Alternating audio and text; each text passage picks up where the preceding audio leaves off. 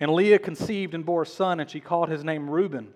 For she said, because the Lord has looked upon my affliction, for now my husband will love me. She conceived again and bore a son, and said, because the Lord has heard that I am hated, he has given me this son also. And she called his name Simeon.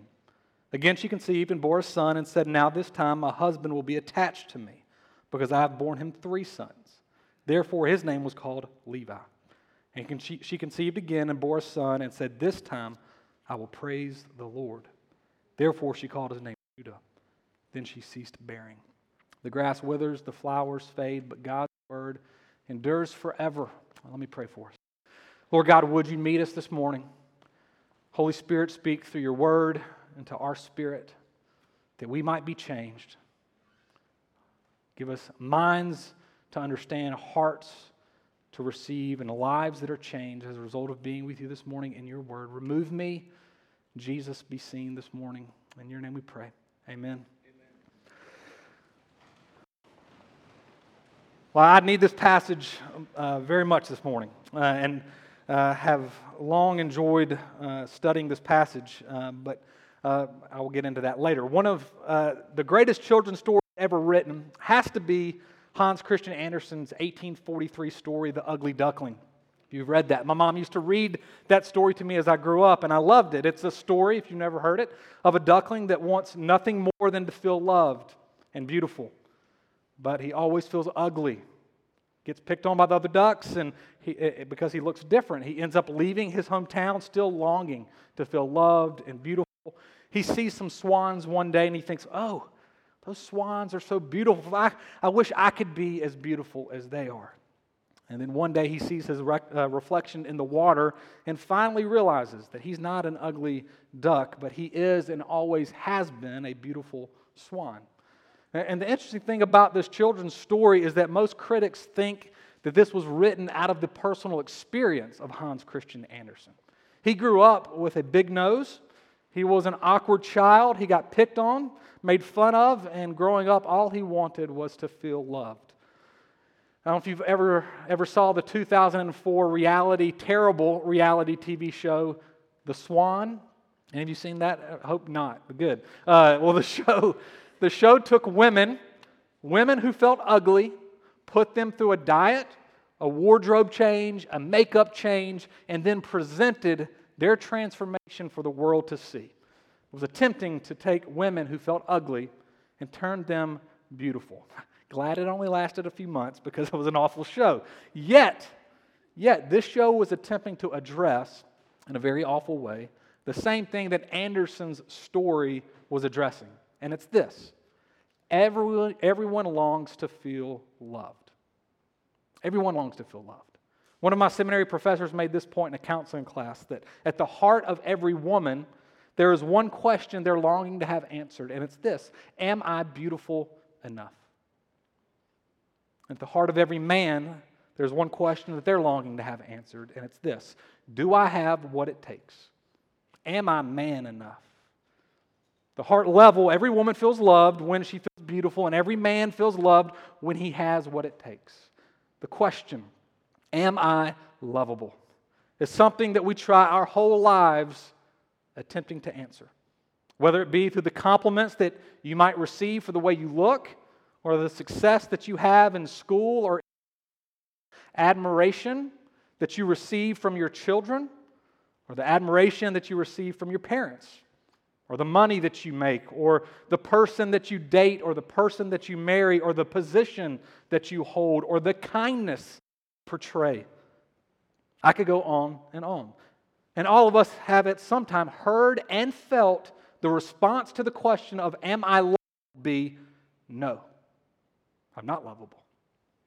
And it could be from words spoken to you by your parents growing up. It could be because you received physical or sexual abuse. It could be because a boyfriend or a girlfriend broke your heart. It could be because a boss let you go. It could be because a spouse was unfaithful to you. It could be because a parent left you at a very early age, or a friend betrayed you. The question that I want us to address this morning is, where did you or where do you go in the midst of the pain of feeling unloved? Where do you look for love when you feel unloved? There's a musician, J.J. Heller, that I started to listen to while in seminary, and she has a song, Love Me. Each verse deals with different scenarios. The first verse is about a boy longing to have someone truly rejoice over him and tell him that he is enough, probably his father. One verse is about a woman whose husband leaves her, and she thinks, if I was just a little bit thinner, then maybe he would have stayed and he would have thought I was beautiful enough. And the chorus of the song is this: who will love me for me? Not for what I've done or what I will become, but who will love me for me? For no one has showed me what love really means. We enter into a passage this morning of a woman feeling rejected, unloved, and we see her struggle, and we see all the wrong places that she looks for love, and then ultimately she receives love. Two things that we're going to look at this morning: looking for love in all the wrong places and being found by love. So let me catch you up to where we are in Genesis right now. Jacob is fleeing from his home, has been deceived of his birthright from his twin brother Esau. Not only did he swindle the birthright, but he used deception to get his father Isaac's blessing, which we saw last week. It was supposed to go to Esau. And Esau gets very angry, sets out to kill Jacob. So Jacob is told by his mother Rebekah about Esau's plans, and then his father Isaac tells him to flee to Laban's house. And then at Laban's house to marry one of Laban's two daughters, one of his two daughters. And in Genesis chapter 29, we see Jacob at Laban's house and the two daughters in the family, Rachel and Leah. And in Genesis chapter 29, verse 17, it tells us that Rachel is beautiful in form and appearance. Jacob sees Rachel and he thinks, that's one fine woman that's going to be my wife, right? That's what I want to marry. And so he asks Laban if he can marry beautiful Rachel. And Laban tells him, well, if you'll work 7 years, I will give you Rachel. In verse 20 of chapter 29, it tells us that Jacob worked 7 years, but it felt like a few days because of how much he loved Rachel. And after the 7 years, Jacob tells Laban, well, it's time for me to receive my wife. And so Laban makes a feast and instead deceives the deceiver and brings Leah. And for a number of reasons, Jacob was unaware that it was Leah that night after the wedding celebration. And in verse 25, it says that Jacob woke up in the morning and behold, it was Leah. Surprise, right? Verse 17, it tells us that Leah describes Leah this way: Leah is weak in the eyes.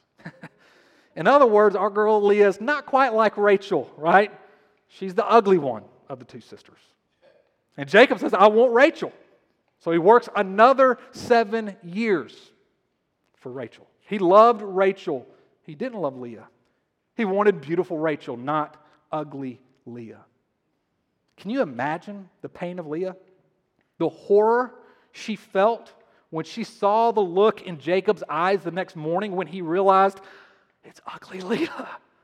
The pain that she felt when she saw that Jacob would be willing to work 14 years for Rachel because he didn't want her. Unloved, rejected. So we pick up in verses 31 to 35, and we see Leah feeling unloved and looking for love. The we're looking at this morning in verses 31 to 34 is looking for love in all the wrong places. Chuck DeGroat, a seminary professor, tweeted this past week, looking for love in all the wrong places should be the subtitle of the whole Bible because it's the story of all of humanity. So we're going to look at Leah, and I'm very thankful for Tim Keller's perspective on this passage as he's helped me to see that you can see a lot of what's going on in the heart of Leah through the naming of her children.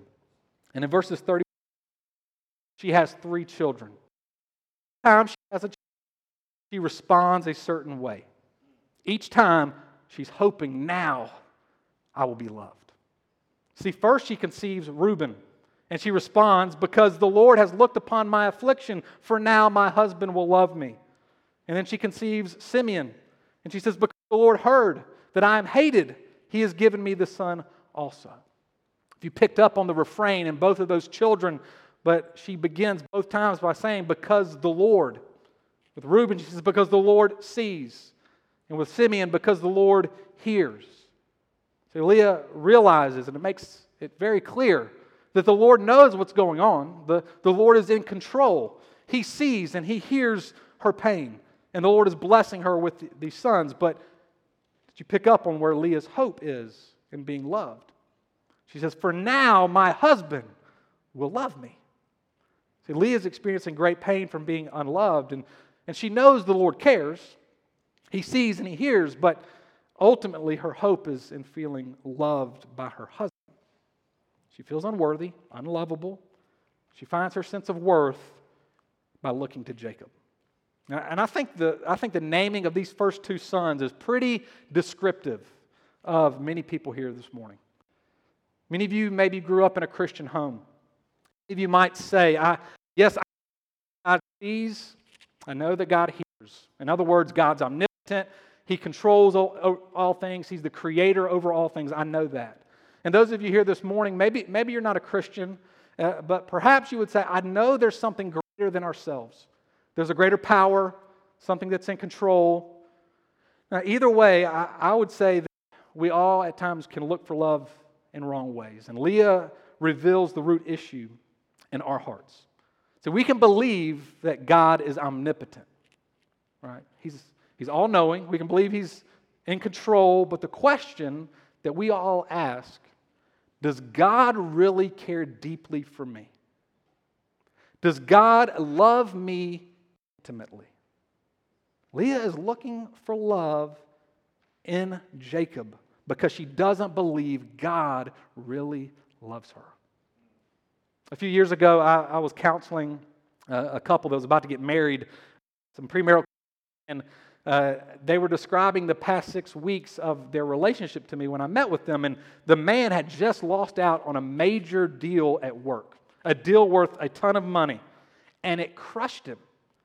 He was depressed. He'd been laying on the couch for a number of weeks, depressed. Here he was, engaged to the girl of his dreams, months away from getting married, and he loses this deal, and it crushes him into depression. Now, we talked about it for a few hours, and finally it came out that he was looking to his job.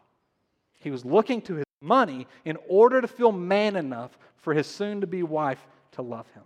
See, he was afraid that she might not love him if he didn't prove himself in his job and provide enough money. He ultimately did not believe she loved him unconditionally. Even though she was about to say yes and marry him, he did not believe her love. So he looked for love and respect and validation in his job. That's what Leah is doing here. That's what we all do. God tells you, I love you. I care for you. You're mine. I know the hairs on your head. I formed you in your mother's womb. And then in reality, we could say, okay, but I need to make myself lovable for God to really love me. And that type of thinking will wear us down. It'll cause us to grow tired and weak, and as a result, we will tend to look to other things to feel loved. So let me ask you this morning, Simeons, things that you're not really believing in God's love and care for you. What are those for you? The third child that she conceives is Levi. And she says here, now, this time, my husband will be attached to me. See, the first children reveal that Leah is looking to be loved by Jacob. Now, the third child reveals she's looking for something even more intense. She's looking for an attached love. She's looking for security. Now, Leah is lonely. She's rejected. As a result, she's feeling tossed back and forth, and she wants nothing more than to experience secure, attached love. Now, when we feel lonely and rejected and loved, when we as men are asking, do I have what it takes? And women, you're asking, am I beautiful? We want to turn to something that will give us a resounding yes. Right? We want the security of hearing the yes that will give us a rootedness when we feel like we're being tossed back and forth in our loneliness and in our rejection. If you've the story of Howard Hughes or seen the movie Aviator starring Leonardo DiCaprio. True story of Howard Hughes. Howard Hughes was born in 1905 and into a very wealthy family. His parents died at a very early age, and Hughes wrestles with a sense of loss and abandonment, a sense of rejection. Years of turbulent times for him, and he was emotionally up and down, and he sought to find security and success. And Howard Hughes becomes a movie producer, a self-taught aircraft engineer. He founds the airline TWA, which made him even more wealthier. He obtained it all. And at the end of his life, Hughes, who was secure, right, in success he had sought in the eyes of the world, was extremely miserable. The movie portrays him as addicted to drugs, alone in his hotel room as he's dying, long hair, long fingernails, thin as a rail, miserable, about to die all alone. In your turbulent times, when things are hard and you're feeling alone, do you look to money to hear the yes? Do you look to your children to hear the yes? Your family? Do you look to your morality? Are you good enough? Do you look to your culture? Do you look to politics? Do you look to people liking and respecting you to hear the yes? Let me just tell you and remind myself this morning that these things will never give us ultimate security that we think they will. They will always lead us to the way Howard Hughes ended, miserable. Because they cannot give us what we're really looking for.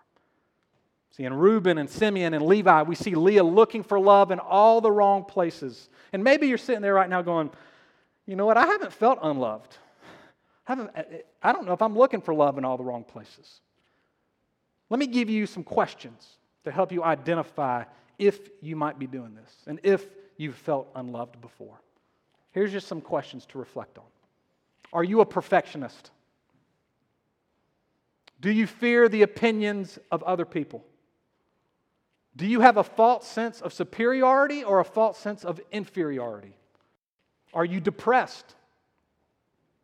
Are you suspicious of nice things done for you? Do you have a critical spirit? Do you get angry easily? Now, I know those are convicting for many of you because there are many that are convicting to me. Just a few questions to help you identify if you felt unloved and if you're looking for love in all the wrong places.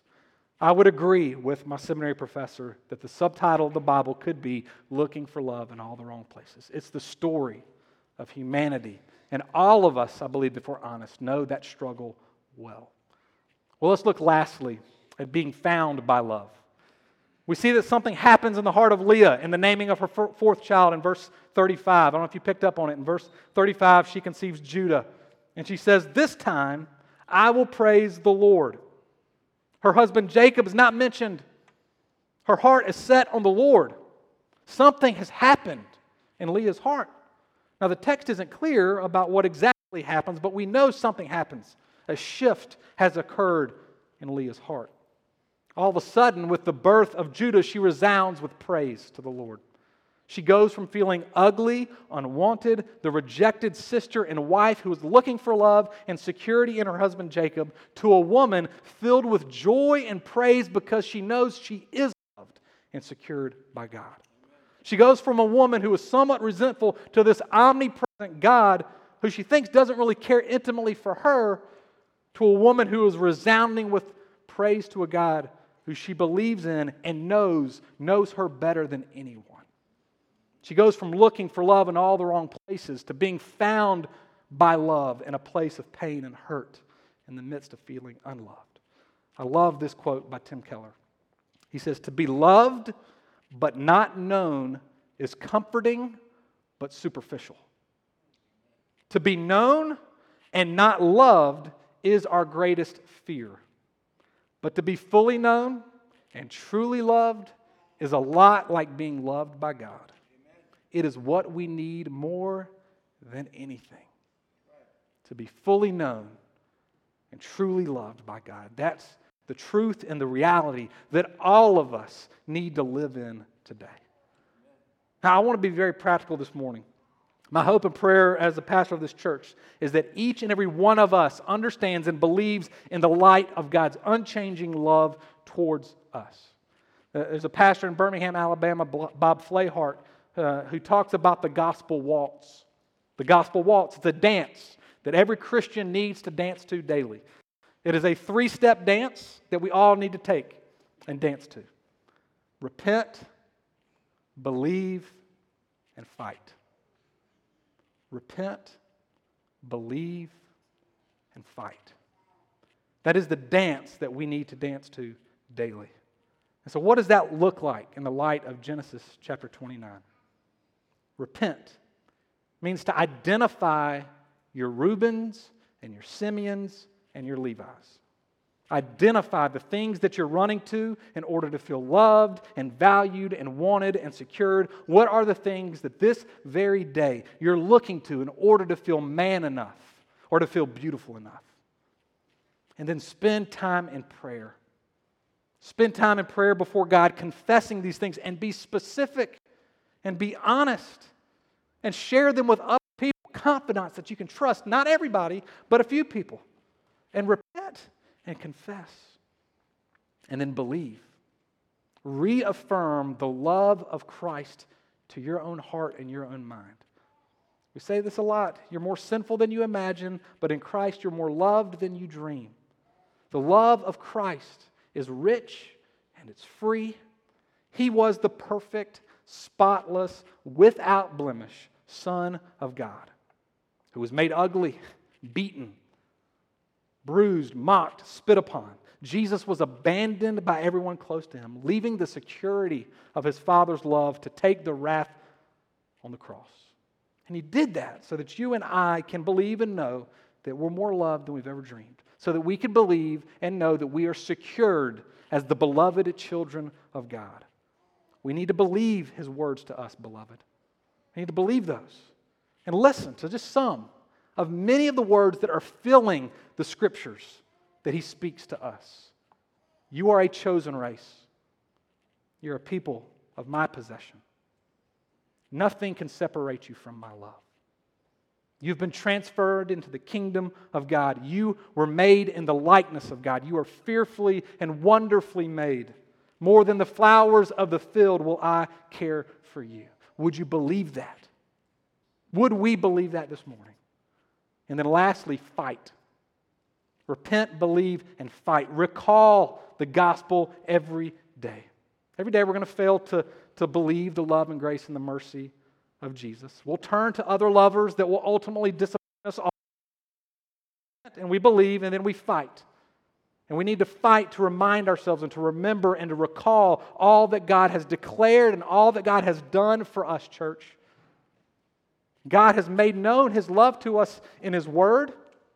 He has made known his love to us in prayer, in fellowship with others. He's made known and will make known his love to us on Sunday morning in the worship of God's people and the preaching of the word and the sacraments of baptism and the Lord's Supper. And it's a fight.